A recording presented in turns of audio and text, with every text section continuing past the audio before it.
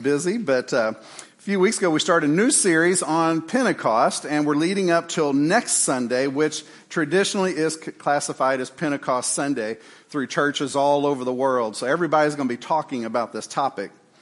And so we talked about some of the aspects of the Holy Spirit and what it means to us as a church, but as individuals. So we talked about a couple things. We talked about the purification process, a life of purity, a life of purification. And if the Holy Spirit comes into our lives and it burns off all of the excess, all of the nonsense of our lives, and it reduces us to the nuts and bolts of who we are as Christians. And it's an amazing, painful process, but yet produces a lot of really good stuff. And then the last time I was here, we talked about the consuming aspect of the Holy Spirit and how, like a fire, it consumes us, again, burning off the excess, but consuming us and drawing us into itself, and therefore transforming our lives into the existence of God and making us more and more Christ-like. It's an amazing process, but again, a painful process at times. So today we're going to be looking at a third aspect. We're going to be talking about the illuminated life today. So the purified life, the consumed life, and now the illuminated life. We're going to be talking about the aspect of fire that enables it to light up a room, or in more specific terms, to light up the world. And so we're going to look at a lot of scriptures.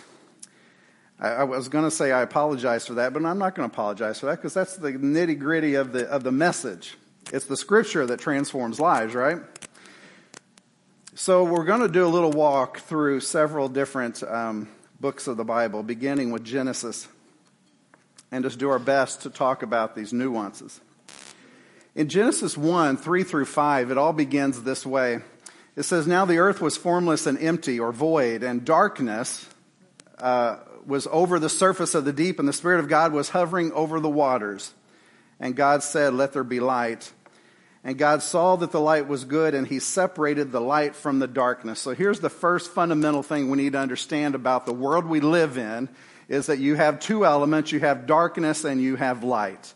Now, I know a lot of you probably were terrified of the darkness when you were a child. Some of you may still be terrified of the darkness. In those cases, it's usually because of the movies you watch, but we're not going to be judgmental today. I've seen those movies too, but they just don't scare me anymore because I'm tough. I have faith in God. But here's the thing. Darkness is nothing. Darkness is not a thing. It is not an it. It is nothing. It is the absence of light. That's the definition of darkness. Darkness is the absence of light. So because it is nothing, it is defined as the absence of something. And in this case, it's light. So where there is no light in the world, or in your part of the world, or in your home, or in your life, it's because there is an absence of light. If you ever experience a dark point in your life, it's because there is an absence of light. I want to make that perfectly clear. In the creation, everything was darkness. Everything was darkness in creation. But what it says is that in the midst of the darkness, the Spirit of God was present. God is light, but He was in opposition to the darkness, and the darkness was everywhere. And it says that God spoke and said, "Let there be light," and it was. And God saw that the light was good, and therefore He separated the light from the darkness. He pulled the light out of the darkness, differentiating the two. The light was classified as good, which by definition or by just observation means that the darkness would represent that which is bad, right? Light is good, darkness bad. And He separated those two, and He called it the first day. And then in Genesis 1, 14 through 19, this is on day 4 of creation, He says, "Let there be lights," plural, "in the expanse of the sky to separate the day from the night." Now, many people would read that and say, "No, that doesn't make sense." On day 1, there was a light, and on day 4, there's 2 lights. And on day 4 is the sun and the moon. So if those are the lights he's talking about in creation, then what is the light on day 1? Well, John 1 would tell you that Jesus is the light of the world. And in the beginning was God, was the Word, and the Word was Christ, the God. And he was there in the creation of the world, and nothing was created that wasn't created through him. So we know that Christ was present throughout all of creation with the Heavenly Father. But on day 4 is when the 2 lights were created, one for the daytime, one for the nighttime. And look at the distinctive words here. It says that the greater light was to govern the day, and the lesser light was to govern the night. He also went on to say in this passage that he gave them to govern and to separate light from darkness. And God saw that it was good, and he labeled it the 4th day. Now, when we skip ahead, now some of these I might talk a little bit more about, but I just want to set a foundation here.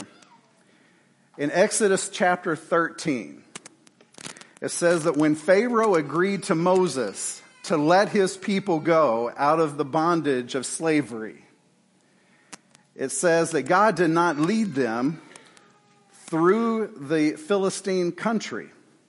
So God led the people around by the desert road toward the Red Sea. And by day the Lord went ahead of them in a pillar of cloud in order to guide them. And at night, a pillar of fire, I lost my place, sorry. And by night, a pillar of fire to give them light. Now keep in mind as we go through all these that we're talking about Pentecost Sunday. And we're talking about the presence of the Holy Spirit that descended upon the church and that appeared like tongues of fire that rested upon their heads and remained upon the believers. So in Exodus 13, he's saying that during the day it was a pillar of cloud that guided them, and at night it was a pillar of fire which was there to give them light. In other words, to illuminate the path that they were on. So when we look at Pentecost and we look at the fire descending upon, and these were tongues of fire that appeared to be tongues of fire, we have to understand that the purpose, one of the purposes of the presence of the Holy Spirit is to guide and to illuminate our paths before us. So that as we go through this life, we can use the light of the Holy Spirit, of this flame, to illuminate our path and to keep us out of trouble, right? And so that is one of the perks of being in the Spirit. He also said that neither pillar ever left its place in front of the people. In other words, it was always there illuminating their path and guiding them on the path that God wanted them to follow. The other interesting point of this is that God led them. He never got behind them and pushed them or drove them in a particular area. That God always goes before his people. He always goes before his people. If God is calling you, for example, just as keeping it real, to start a new job, he's already there preparing the people and the place and the location for your appearance. He's been working on it maybe for years before you ever knew what was going on. He is always at work in front of us. He's not concerned about behind us, but he always goes before us, and he will never leave. Now, we still have free will, so this is where we get into trouble, is that God is illuminating the path, but we like to think, God, I'm too smart for that. I don't need your help. Let me figure it out myself. I don't need you today. And so then we say, I'm going to go this way today, and I'm still going to get to the same destination. And God's like, sure, go ahead. You know, if that's what you want to do, go ahead. I'll be here to help you pick up the pieces. When you're done, and when you're there whining, I'll be there to listen to you. But this is our call a lot of times. And we don't use our common sense to follow the illuminated path. It's just crazy stuff. In Isaiah chapter 10, verses 16 through 17, another interesting passage in this theme, it says, "Therefore the Lord Almighty, will send a wasting disease upon his sturdy warriors." Now, this whole context in Isaiah chapter 10 is talking about the other kings of the world who are patting themselves on the back and taking the credit for their conquering of Israel during the time of their discipline, their punishment. And so God is like, really? I mean, you're going to take credit for this? I'm punishing my child. I'm giving you my children as an offering to you. And you're going to take credit and pat yourself on the back and say, well, I did this by my own strength. So God's like, you all are ridiculous, but that's okay. You don't have faith in me, and I'll give you that. I didn't pick you because of your spiritual integrity. I picked you because of your mighty size and your ability to take my children into captivity in order to teach them the lesson they need to be taught. But it says that under his pomp, a fire will be kindled like a blazing flame. The light of Israel, who is the coming Messiah, that he will become a fire. Their Holy One will become a flame. And in a single day, it will burn and it will consume his thorns and his briars. Again, a prophecy about the type of death that Jesus would have to go through. But this is all in opposition to the kings of the world thinking that they're something they're not. Thinking they're more able and more strong and more wise than they really are. And God just wants to make sure there's a very clear message that the Messiah is coming. And then we will see true wisdom. We will see true power, true strength. We will see true salvation. But look at the metaphors. The light of Israel will come as a fire, as a flame. In a single day, it will burn and it will consume. That's good stuff. That's Pentecost to me.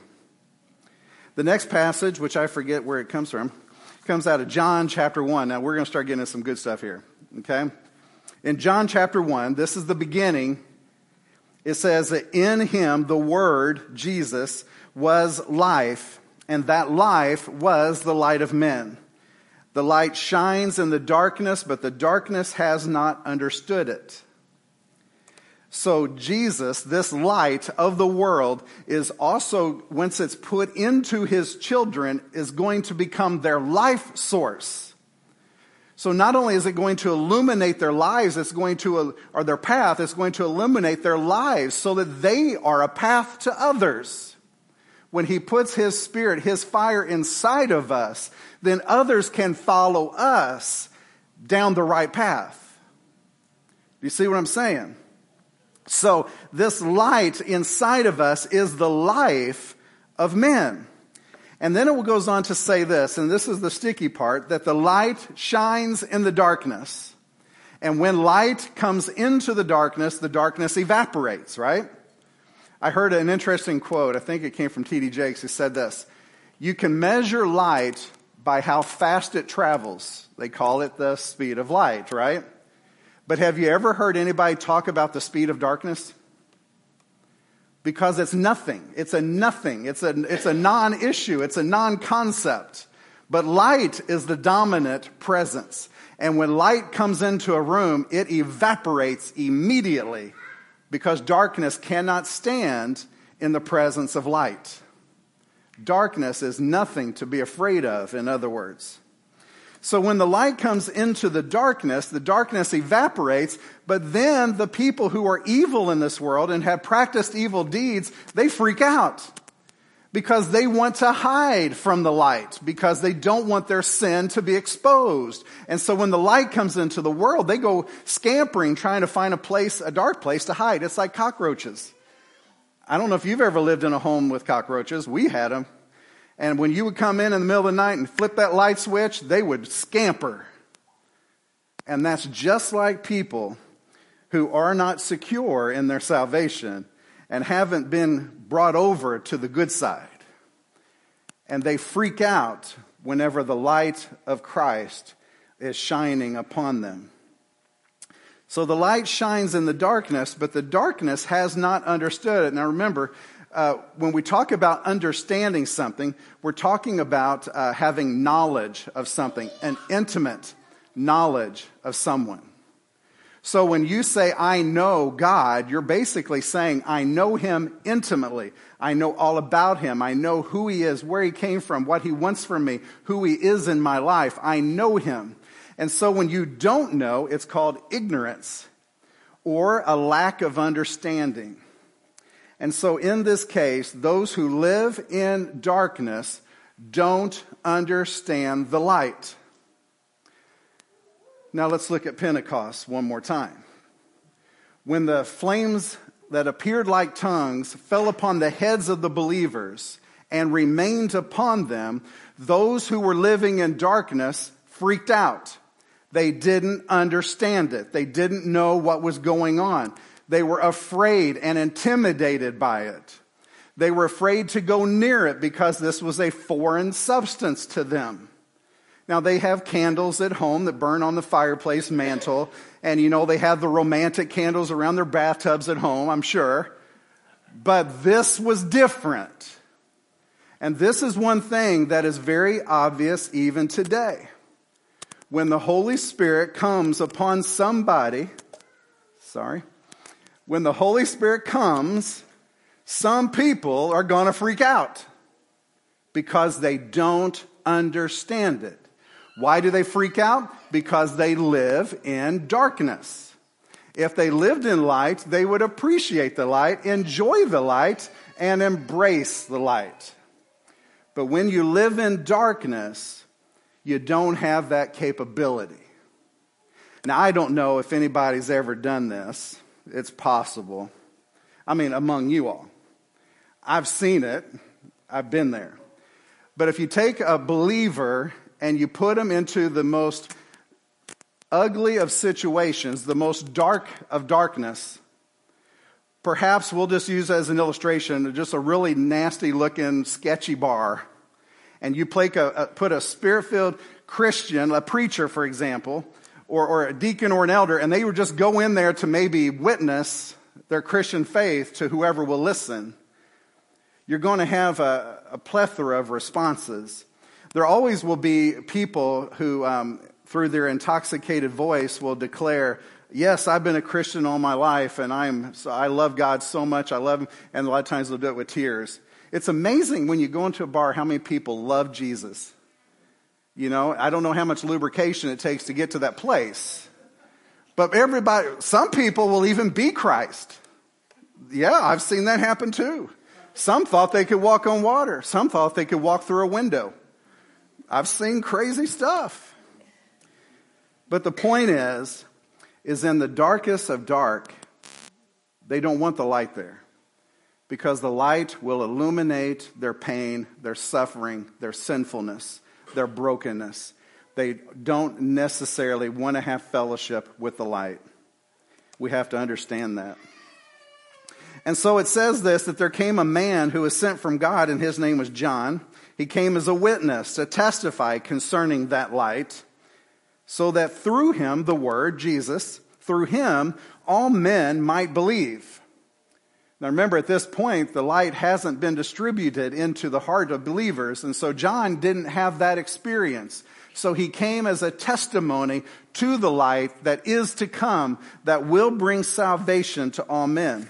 He made it very clear because people would ask him, are you the light? He would make it very clear, I am not the light. I am not worthy to even loose the sandals of the one who's coming after me. I'm not worthy. And he said this word, this message, the true light that gives light to every man was coming into the world. The true light. Not a replica light, not some kind of an image of the light, but the true light. That he was going to be coming into the world for every man and every woman.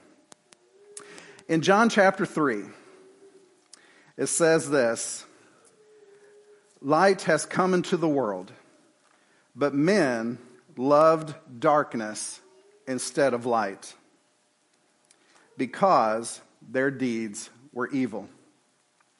Can you imagine any person The light of the world, the light of life, comes into the room and illuminates the room, drives out all darkness. That light is standing right before you. And can you imagine that people would actually reject it because they don't understand it? They don't, they can't perceive it, and they go scampering into their dark corners, all because they do evil and they hate the light. People actually hating the light. Now, this is an interesting concept. I had to learn this with my 5 brothers. Mom would say, tell your brother you love him. I said, Mom, I don't love him. I don't like him.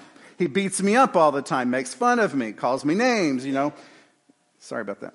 Anyway, so I don't love my brother. And she says, no, if you don't love him, that means you hate him. And the Bible says that if you have the hate of any brother, that the love of God is not in you. So it is not possible for you to hate your brother. And I'd say, all right, then I love him. I don't want to, but I love him anyway. But that has always stuck with me. Those are your 2 options. There's no gray area in between. You either love a person or you hate a person. And how do you know the difference? Well, when somebody loves you, you're going to know it. You're going to see it. You're going to sense it. You're going to feel it. You're going to know it. This person loves me. And when there's a person who doesn't love you, you're going to know it. They're going to talk bad about you behind your back. They're going to run your name through the mud. They're not going to support you. They're not going to encourage you. They're going to lie to your face. They're not going to follow you. They're not going to be there at your birthday parties or your wedding celebrations for your kids. They're not going to send you Christmas cards at Christmas time because they don't love you. We know who those people are. We see it. We sense it. We feel it. We hear it in their voices. We know when somebody hates us. Do you think you can fool God? Do you think that you can fool him? It says that light has come into the world, but men loved darkness. They loved their sin. They loved their broken life more than in some cases, they can't even fathom what life in Christ would be, or living a life of light would be. But they're so used to living in their sinful plight that they just keep returning to the vomit, which is a biblical metaphor. Doing addictions counseling, I couldn't understand it. I was an addict at one point, but luckily God intervened and changed that from me. So I didn't have to go through the process of going through treatments and trying to get myself, by my own strength, off of a substance. I never had to do that. But I would always be amazed when a person would go 6 months, 9 months, 12 months, 18 months, clean and sober, and yet the minute something stressful happens, they go right back to the vomit. Why is that? Was it because they loved it? Or was it because they were just familiar with it? Either way, everyone who does evil hates the light. Everyone. Here's a quick litmus test to see if this is true. If I were to be privy to this information, and sometimes I have been, if I were to know, for example, what you did last night, stuff that's not very flattering, stuff that God himself probably wouldn't be real encouraged about. I'll give you an example. One time in one of the churches, we had a person that would help with the service. We called him a liturgist. And they would come and they would read the verses. They would take up the offering, that kind of stuff. And so one day, the liturgist didn't show up. And he was very faithful. And so he comes in about 10 minutes left in the service. And I'm like, dude, what's going on here? Of course, that's right after the sermon. And we're doing the closing. He says, sorry, man, I can't tell you. And I said, no, I want to know. It's got to be good. And he says, well, I was out partying with some friends. I was on my motorcycle. I was coming home. A cop came behind me. I didn't want to get pulled over, so I took off and was in a high-speed chase. And this is a little county town, so this kind of stuff, politics, we're pretty loose there. But anyway, he said, I spent the night in jail, and they let me go this morning, and I have to go to court this week. It's just crazy, the stuff you hear. But sometimes, if I were to mention that to him, he would be all upset and offended with me. What, are you judging me? No, I'm just telling you what I heard. I'm telling you what I read in the paper. But people get so offended. One time I had a person that hadn't come to church in like 3 months, and I sent him an email and said, been missing at church. And I was just abused because, how dare you? Don't you think I'm quite aware of the fact I haven't been to church in 3 months? I said, I'm just telling you I missed you. If I didn't do that, then you would be blasting me because I didn't check on you. But some people, if you shed light on their darkness, you're going to get a fight. But listen what else it says. Everyone who does evil hates the light and will not come into the light for fear that his deeds will be exposed. Because that's what the light of Christ does. It shines in the midst of your darkness and it exposes everything that was previously hidden. And that scares the thunder out of a lot of people. That's a big reason why I try to air all my dirty laundry. Even if you don't want to hear it, because I don't want you to find out about it elsewhere. I don't want you to learn from the newspaper or the TV or whatever. But because of fear of their sins being exposed, they hate the light. And they maintain a hatred of light. Let me just be the first to tell you, if you've never heard this, you're going to be discovered anyway. You can hide nothing from God. He knows everything with 100% clarity, 20/20 vision. He knows everything you're going through, every thought you have, every deed you committed. He knows it all. So why in the world would you keep hiding it from him?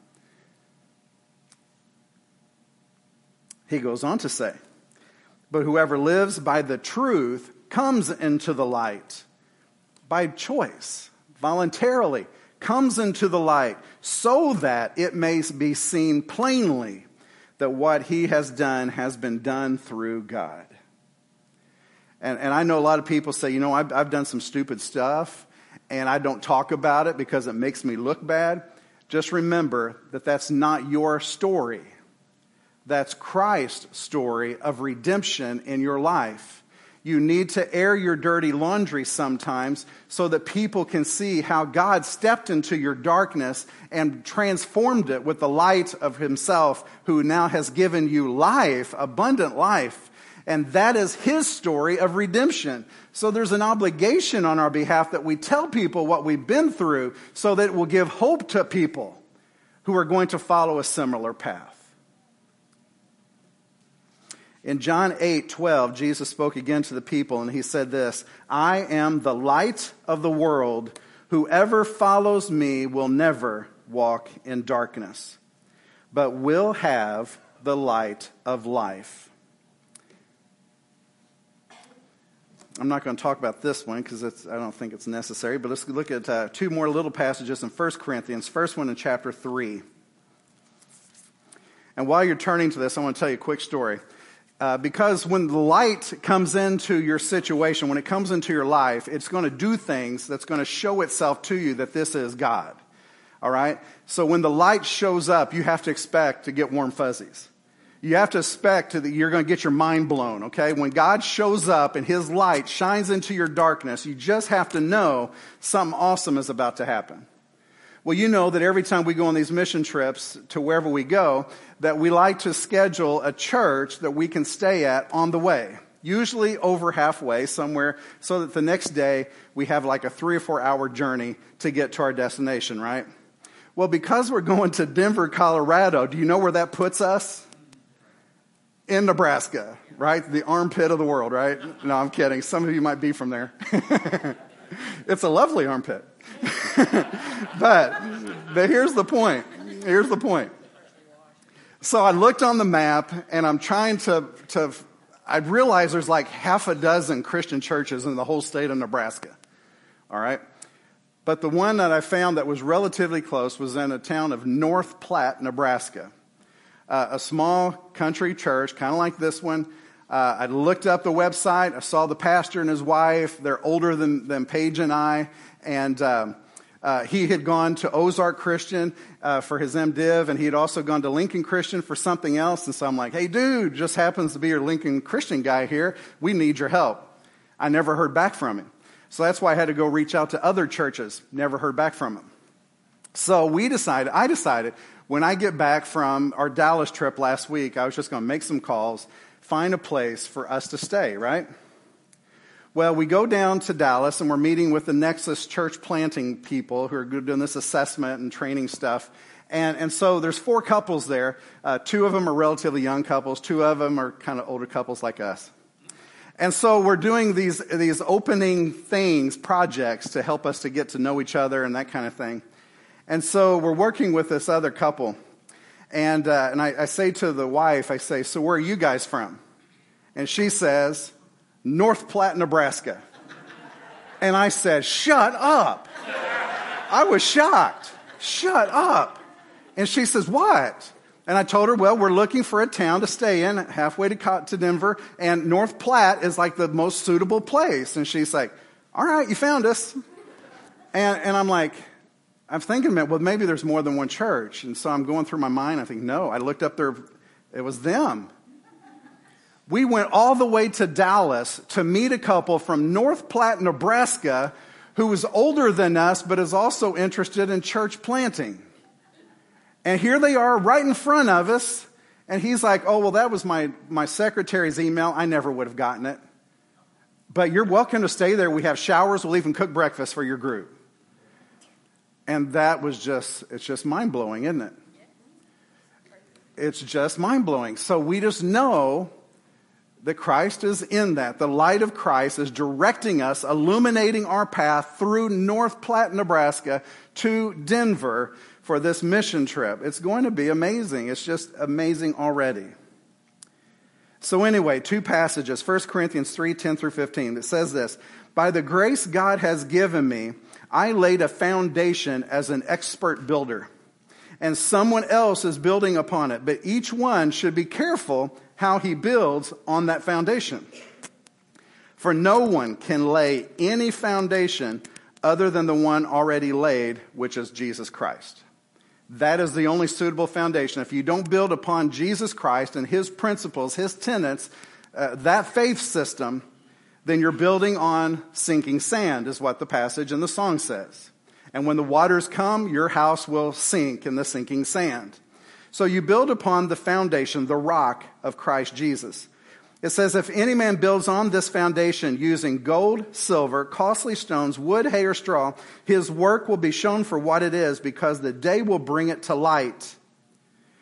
How you build your life, your family, the values you have, the faith structures you have in place, at the end, when you go through the final test, it is all going to be shown under the light and scrutinized. And if you built with cheap products like hay and straw and grass and dirt, it's going to be revealed as inadequate and cheap and worthless. But if you build with steel, with strong stones, and with pillars of gold or silver, then you're going to persevere even longer. It says it will be revealed with fire. And as it already mentioned, the light will shine upon it. The fire will purify it. The quality of each man's work. If what he has built survives, he will receive his reward. If it is burned up, he will suffer loss. He himself will only be saved as one who is escaping the flames. It just makes you ask the question, when you get to heaven, do you want to crawl over the finish line as a man escaping the flames that are about to devour you? Or do you want to run through the finish line without a sweat on you, without a stress in the world, embracing the love of Christ once you get there and hearing the words, well done, thy good and faithful servant? One more little verse. This is just one verse.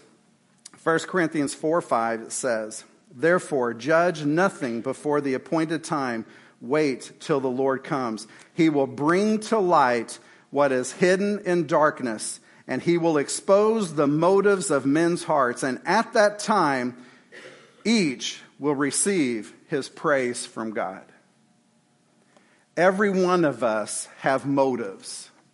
Your motives determine what you're going to do, how you're going to do it, and with what attitude you're going to do it. Your motives may not be exposed here on earth or on any given Sunday morning, but your motives will be exposed prior to your advancement into your eternal home. God will expose those motives, whether they're godly or ungodly. He will expose them. He is not going to be fooled. He knows it. And let me just add this one thing from experience. You're not as crafty as you think you are. You may feel like you've been fooling a lot of people, but those people love you, and that's why they don't say anything. We know you're suffering. We know you're struggling. We want to help you, but we're afraid to say anything because we don't want to get slapped. We don't want to get kicked or blasted. But we love you. We just want to help. So come out of the darkness. Live in the light. It will radically transform you, and you will experience abundant life for the first time. In Christ we pray. Let's go. Lord Jesus, I pray that you will